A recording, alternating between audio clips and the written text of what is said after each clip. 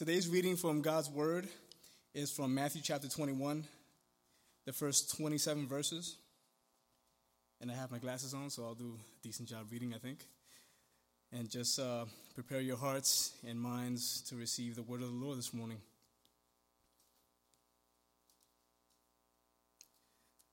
This is the Triumphal entry.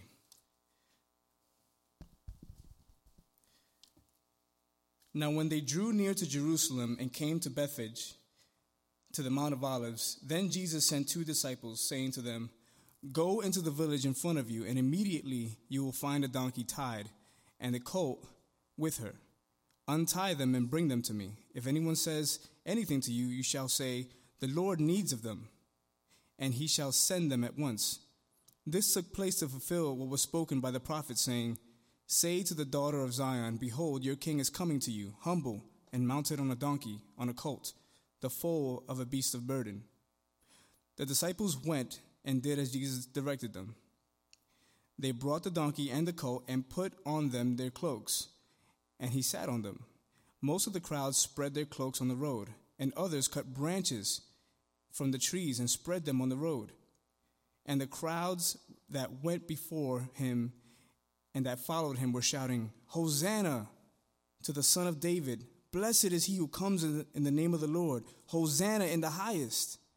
And when he entered Jerusalem, the whole city was stirred up, saying, "Who is this?" And the crowd said, "This is the prophet Jesus from Nazareth of Galilee." And Jesus entered the temple and drove out all who sold and bought in the temple. And he overturned the tables of the money changers and the seats of those who sold pigeons.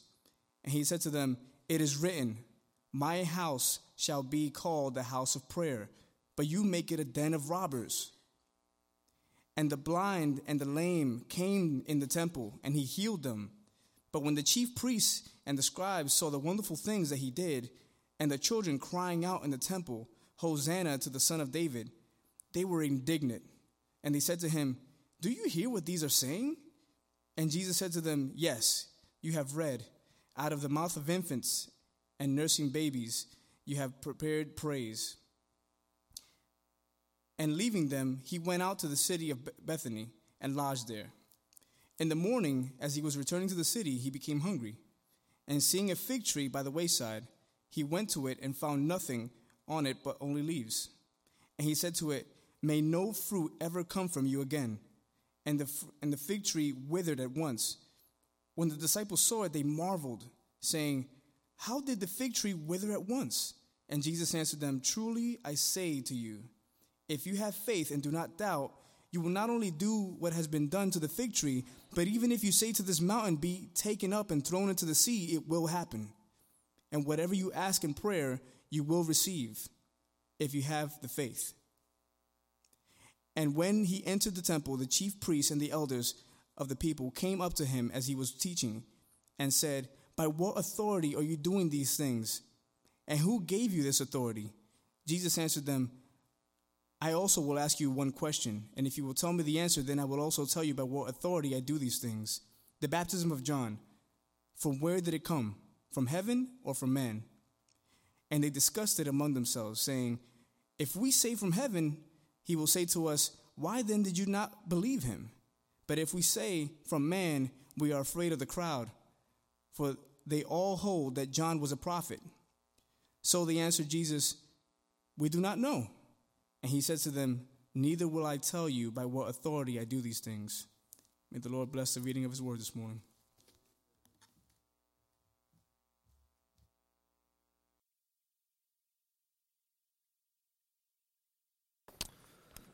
Well, I have to thank Adam for the opportunity to be here with you today and to speak to you. And Adam and his family are getting a well-deserved time of rest out this week, and we look forward to them being back next week. And before we open God's Word together from Matthew chapter 21, let's pray. Father, I thank you that you have given us a king, that Jesus came with all authority and power, and that we have life through him. The kingdom comes through the cross. Father, help us to see that. Help us to apply that in our lives and to know that you have given us life. You have taken us who were in rebellion against you, and you've made us your own. And Lord, the one who could come as our judge is the one who intercedes for us. So, Father, we thank you for the gift of Christ, and that he is the one who comes in the name of the Lord and is to be praised. So help us to live lives of worship and praise in the presence of our God and Savior. It's in Christ's name I pray. Amen. When you hear the word king, what do you think of?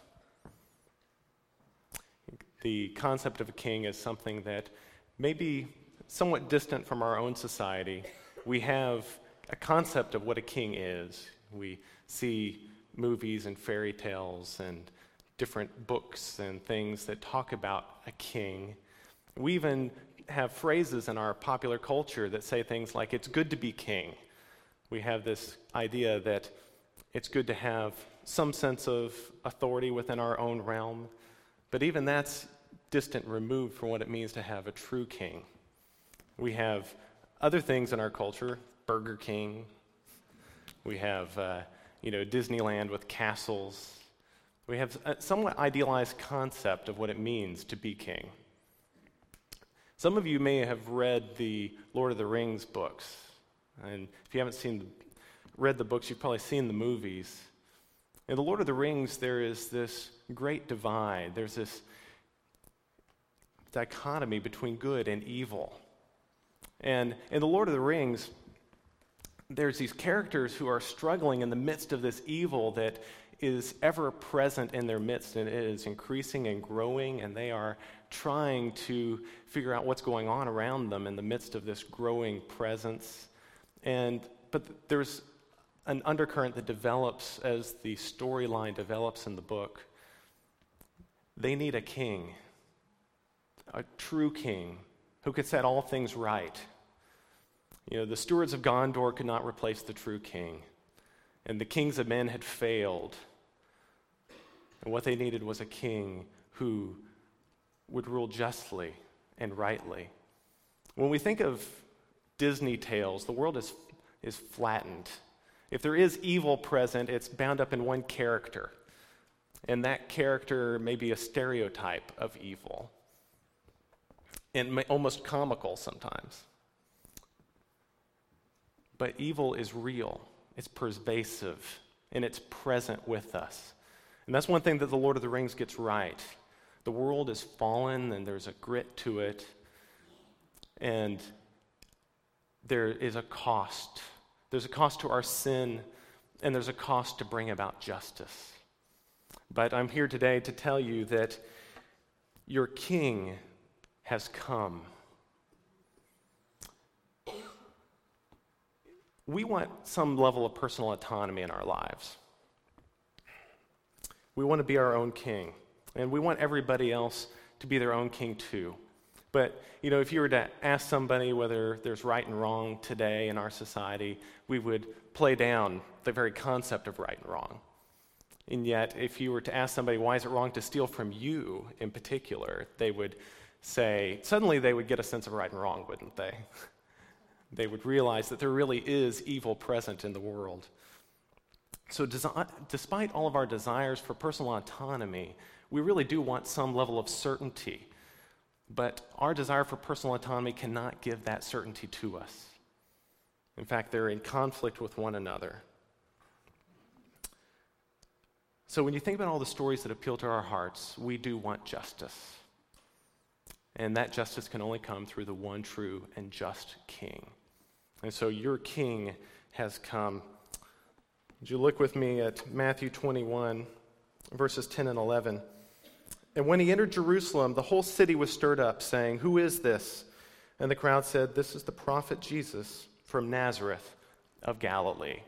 There were these great crowds that had come into Jerusalem during the time of the Passover. And they had gathered for this time of feasting when they were to celebrate what the Lord had done in delivering them out of slavery in Egypt. And as the city was crowded and as Jesus came into the city, these people had gathered to praise him, and there was a commotion, and the people asked, "Who was this man?" And they answer, "Jesus the prophet of Nazareth in Galilee." See, when Jesus had come into Jerusalem, Israel had been waiting a long time for a king. And not just any king, the one true and just Messiah who would set all things right. In chapter 1, Jesus is declaring before him that he is that king. You can look at each of these stories that Omar read for us earlier, each of these accounts. You see him riding in on a donkey, which is symbolic of the Davidic king. You see that he heals the lame, which is symbolic of the Messiah, who would heal the people. The children praised him. And in the clearing of the temple and the withering of the fig tree, it shows that judgment had come on the temple system and that he was the one who would judge with all authority. Jesus is the promised king. So the whole Old Testament builds to this point. So we should probably take a step back and talk about the story as it's unfolded and how we came to this point. When Adam and Eve sinned in the garden, they lost fellowship with God. And the one who was to be their king, they feared now because they had sinned. It says in Genesis chapter 3, "And they heard the sound of the Lord God walking in the garden in the cool of the day. And the man and his wife hid themselves from the presence of the Lord God among the trees of the garden. But the Lord God called to the man and said to him, 'Where are you?' And he said, 'I heard the sound of you in the garden, and I was afraid because I was naked and I hid myself.'" See, they enjoyed the presence of the Lord in the garden. That was worship, and that was their fellowship with him. They knew the Lord personally, and he was their king. And now the one who was to be their king came, and it was to them a terror.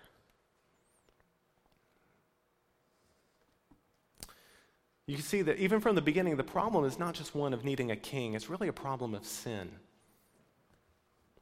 See, the image of God in them had been tarnished, and their relationship with him had been broken. And fallen man will not ever be able to fulfill the role of a truly just king. See, God was their king, but now he was their judge. Many years later, God made his presence known among the people of Israel. In redeeming them from bondage in Egypt, he came, and through many mighty wonders and deeds, he took them out of Egypt into the desert, and he said that he took them out to worship him. And God was in their presence, and he manifested himself before them in the pillar of cloud. And he went before them. He was their hero. And God prepared them to enter the promised land. And as they came into the promised land, he went before them. And he did make his presence known with them. And yet, that generation passed away. And in Judges chapter 2 it says, "And all that generation were gathered to their fathers, and there arose another generation after them who did not know the Lord or the work that he had done for Israel." You see, God's presence among them was about relationship. It was about worship. It was about redemption. The Lord had been their hero. He went before them as their king. Now, they had been called to be distinct from the world, and yet they wanted a king in their own image, a king like Saul. It says in 1 Samuel 8, "And the Lord said to Samuel, 'Obey the voice of the people in all that they say to you. For they have not rejected you, but they have rejected me from being king over them.'" And so Israel rejected God as king. Yet God was faithful, and he provided David as king, a man after God's own heart. Yet David was a man, and he sinned. And the kings who came after David, their hearts were even more divided. It says they were double-minded, and they took the people off after other things rather than after God.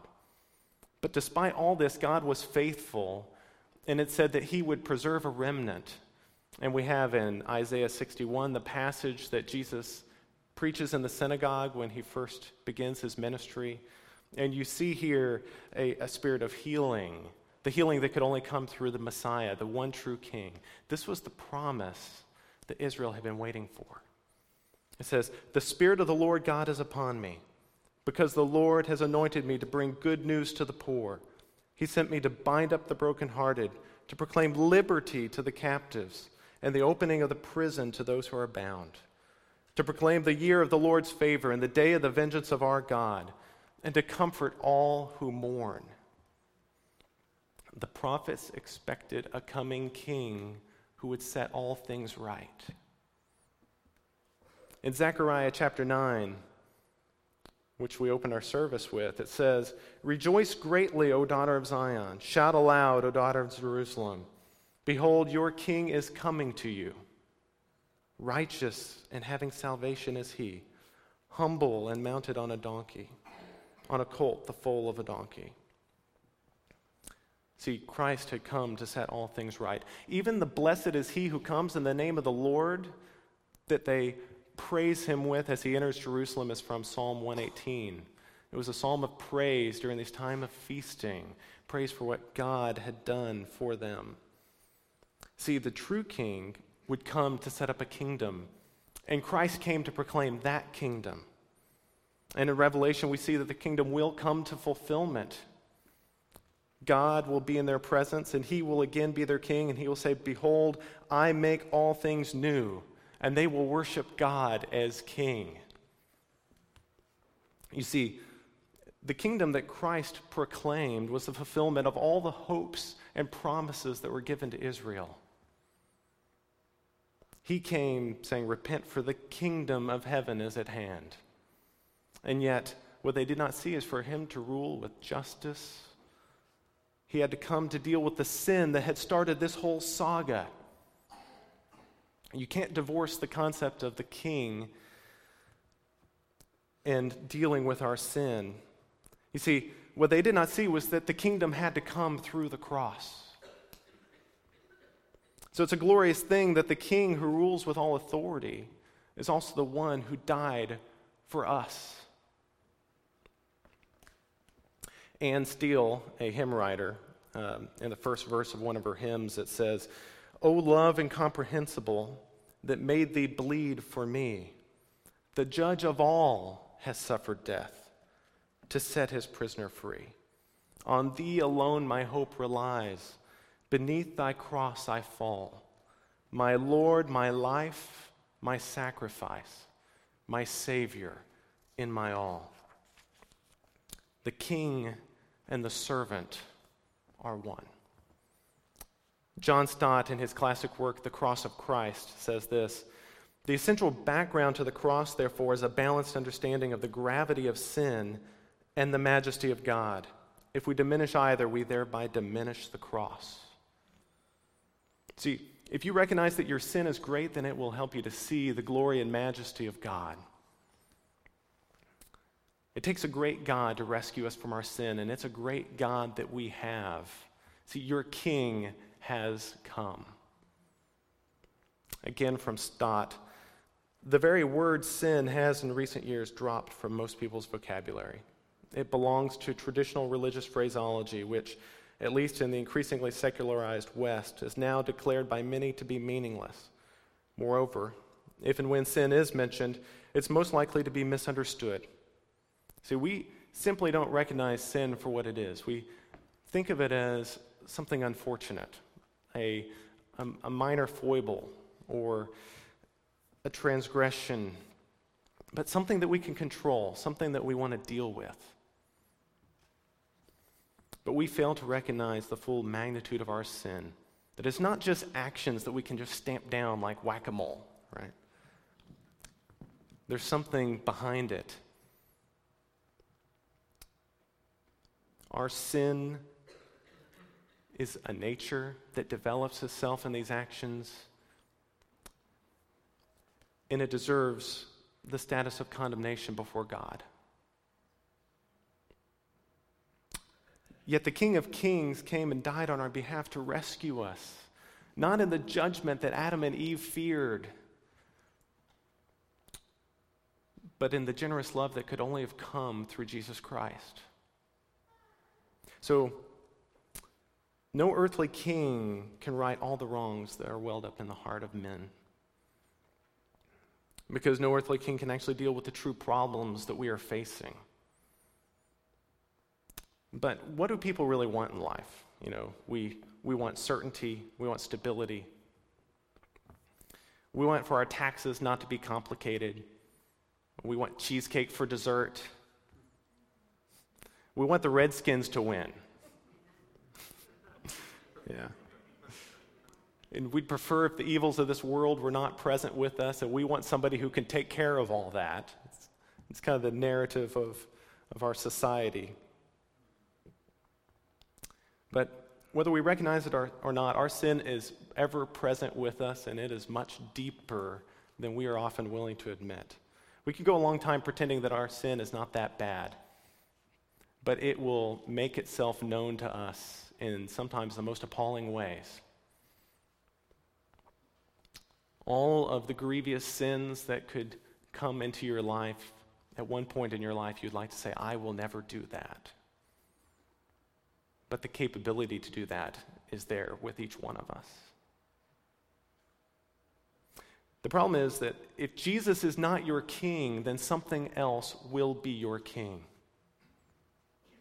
So what are the real kings in your life? It really could be anything that we idolize.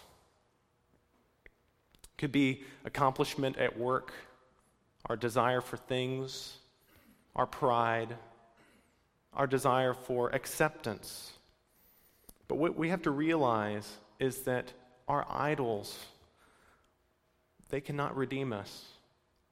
They cannot intercede for us. And they will not show compassion to us. Martin Luther said, man must either have a God or an idol. And Calvin said that our hearts are a factory of idols. The problem is that your idols will never be able to forgive you or intercede for you. So we'll never be satisfied in our life or in our politics or in our search for an earthly king. We will never be satisfied until we found rest in the one true king. So Jesus came as the one true king. Sometimes we like to look at Jesus and say that he's an example for us, and there is a sense in which he's an example. It says that he came humbly riding on a donkey. But we will never be able to live in humility before the world the way Jesus did unless we place our trust in the promised king who came to redeem us from our sin. So following Christ will be a drudgery for you unless you see him as Savior. And only then will you be able to worship and follow out of an overflow of delight, because Christ is the promised king. The temple story is really about two things. It's about worship and it's about judgment. Jesus said that the temple was to be a place of prayer for all nations. And he knew what true worship was about. The temple had been God's presence among the people. And now Jesus comes and he is God's very presence among them. And Jesus is the present king. Would you read with me verses 12 and 13? And Jesus entered the temple and drove out all who sold or bought at the temple. And he overturned the tables of the money changers and the seats of those who sold pigeons. And he said to them, it is written, my house shall be called a house of prayer, but you make it a den of robbers. Let's take a moment and consider what the temple meant for Israel.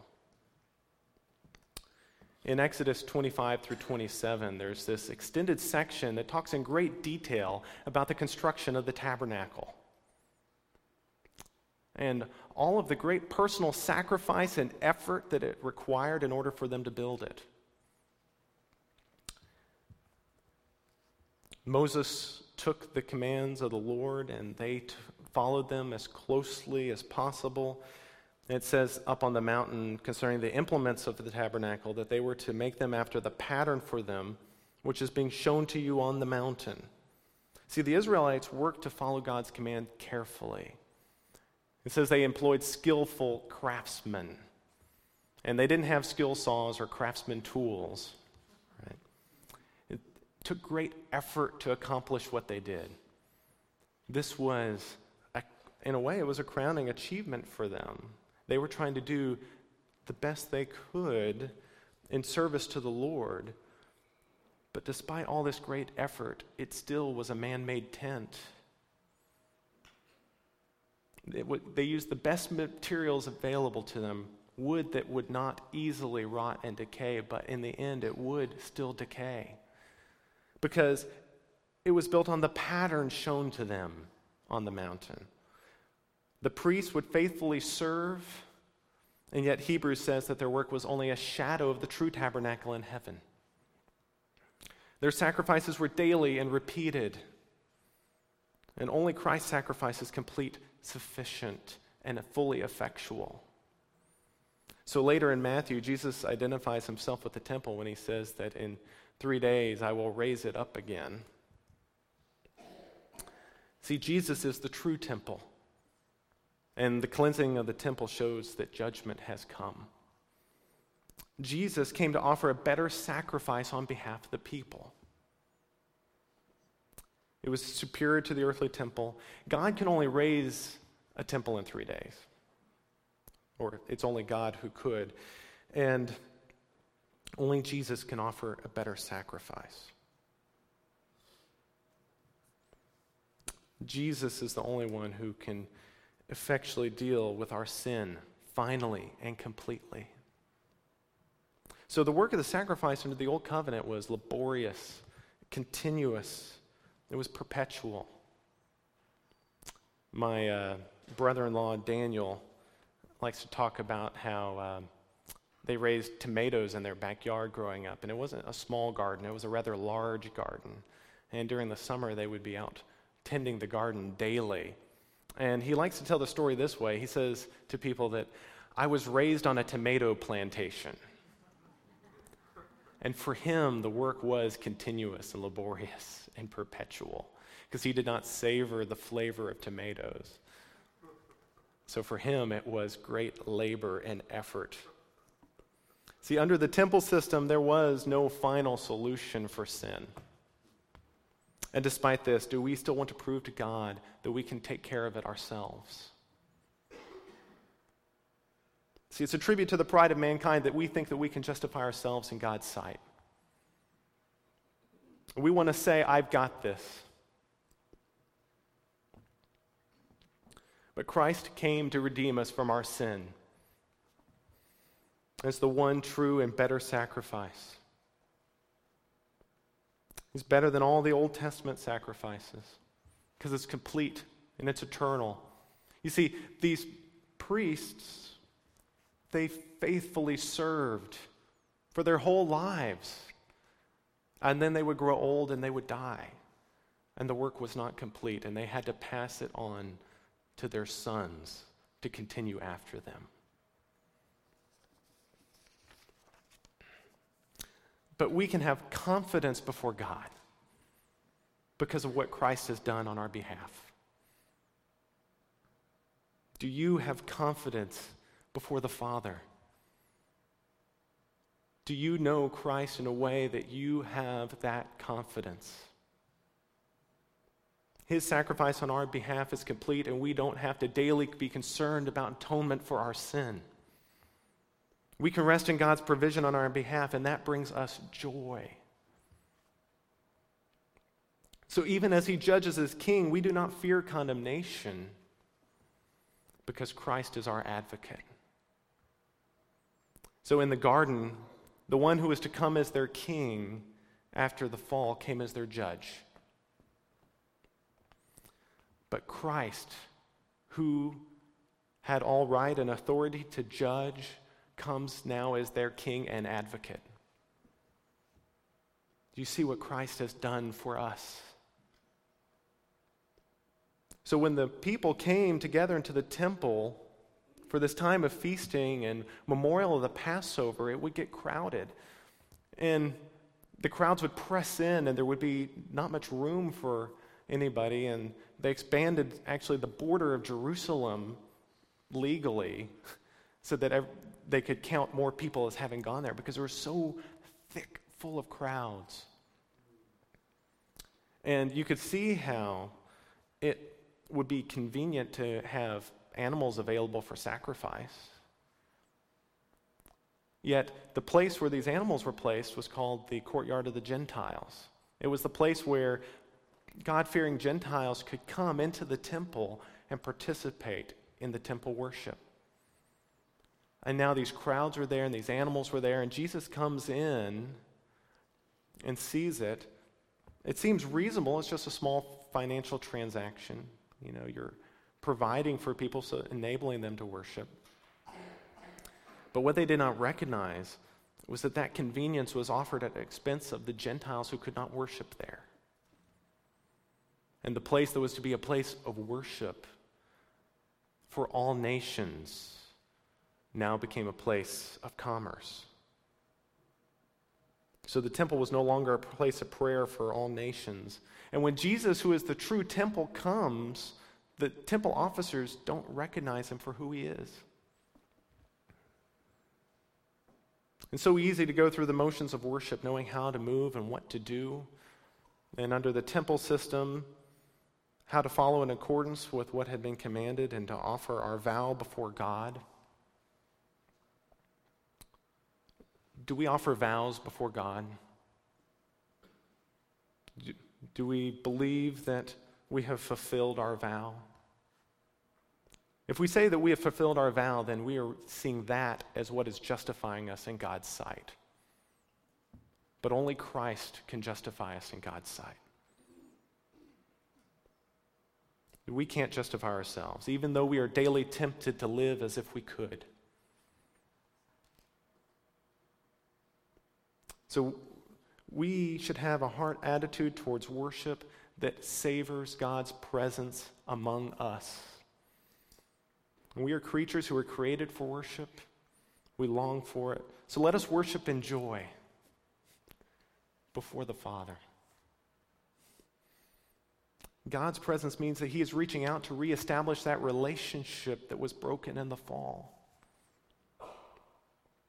So God sent Christ to reconcile us to himself. And that really is about relationship, and relationship is about worship. If we come before God thinking that we have fulfilled our vow, that is not true worship before the Father. That is like paying a toll so that we can stay on the road a little longer. It's not what God wants from us. He wants our whole heart. And we will never truly worship until we can look to Christ and worship him because he is the rightful king. May our only hope in life and death be that we are one with him who saved us. Christ is the one king who has all authority and power. And having all authority and power means that he will judge. And the good thing is that he is a righteous and just king who will judge rightly. Jesus is the just king. So the clearing of the temple and the withering of the fig tree shows that judgment had come on the temple system. The temple had been God's presence among them. And now that Christ came, he himself was God's presence with them. Read with me in verse 18. In the morning, as he was returning to the city, he became hungry. And seeing a fig tree by the wayside, he went to it and found nothing on it but only leaves. And he said to it, "May no fruit ever come from you again." And the fig tree withered at once. And then down in verse 23. And when he entered the temple, the chief priest and the elders and the people came up to him as he was teaching, and they said, "By what authority are you doing these things? And who gave you this authority?" So Christ comes into their midst, and they do not recognize him for who he is. And applied to our own hearts, we all too want some level of autonomy. We want to be out from under the authority that governs us. it's strange. There's a conflict in us because we desire this autonomy, yet at the same time, we long for transcendence, that is to have a connection with God. And we also long for belonging, that is to have some connection with something beyond ourselves, with our society, with our culture, with our people. And yet in the midst of this, we still want to maintain our own personal autonomy. And it thwarts our ability to really make a genuine connection. It's really the spirit of our age, and it's the contradiction of our generation that in seeking that personal autonomy, we don't find the belonging that would truly give meaning to our lives. Right? It's manifested itself in our culture in a number of ways. There's a decline in corporate identity in general. There's a decline in marriage, a decline in church membership. There's a decline in all sorts of things that would connect us beyond ourselves. The spirit of this age says, "Who made you my boss? And you can't make me do it. Who gave you this authority?" Or it may be softened a bit to a simple, "That's your opinion." In one sense, people long to know God, but they'd rather define God for themselves.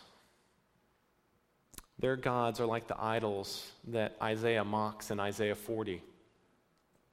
"To whom then will you liken God?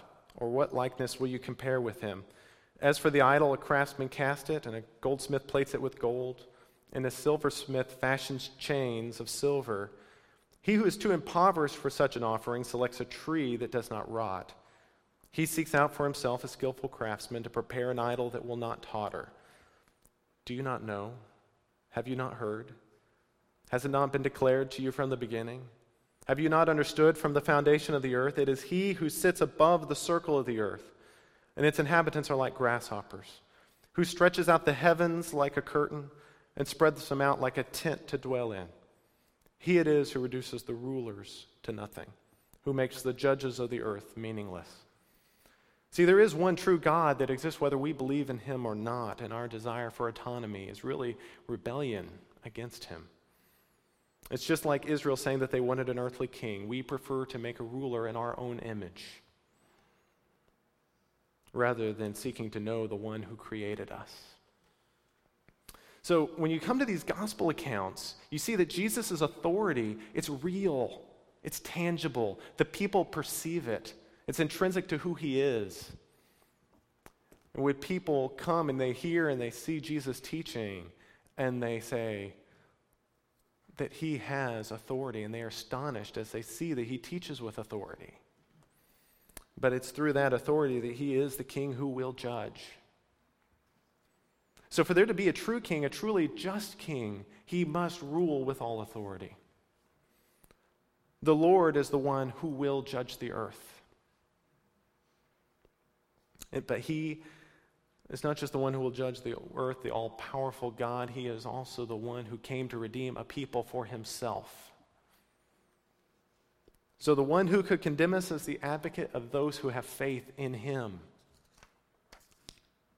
Romans 8, which we've been working through in our fighter verses over the last month or so, 8:34 says, "Who is to condemn? Christ Jesus is the one who died, more than that, who was raised, who is at the right hand of God, who indeed is interceding for us."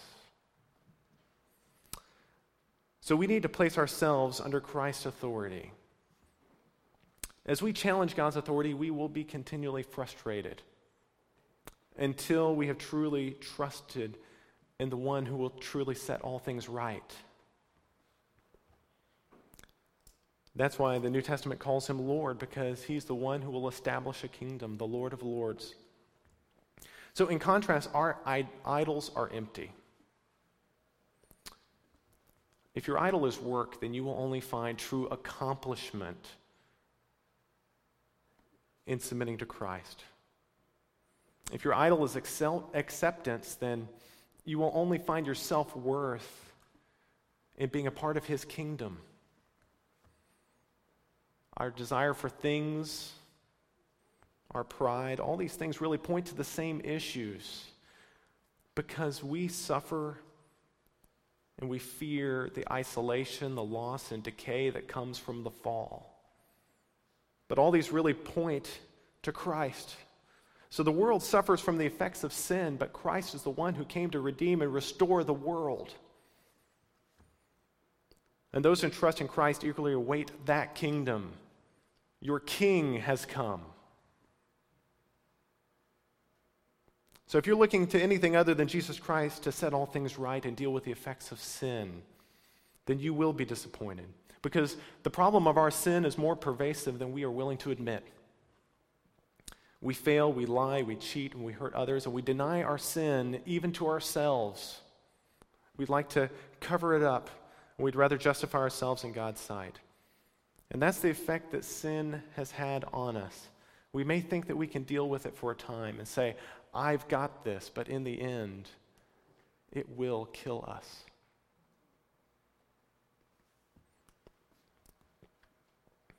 But there is hope because Christ came to restore all of creation. He came to deal with the effects of the fall, and he is the one true and just King. The ruler of all the earth, and all things were made through him and by him and have their being, and he upholds all of creation. And he came to make all things right. So he longs to make his presence known in your own life today. Your King has come. It's only in him that the problem of sin is dealt with. And it's only those who receive Christ who have passed from death into life. It's only in his death and resurrection and identifying with him that we have life. I pray that you would be able to consider what he did for us on the cross this week and how we have life in his name. Because he is King. Your King has come. Let's pray. Father, I thank you that though we in our hearts have turned from you in so many ways, you remain faithful. And you have shown your faithfulness to us repeatedly, consistently. And it's even impossible for us to comprehend why you love us, but you do.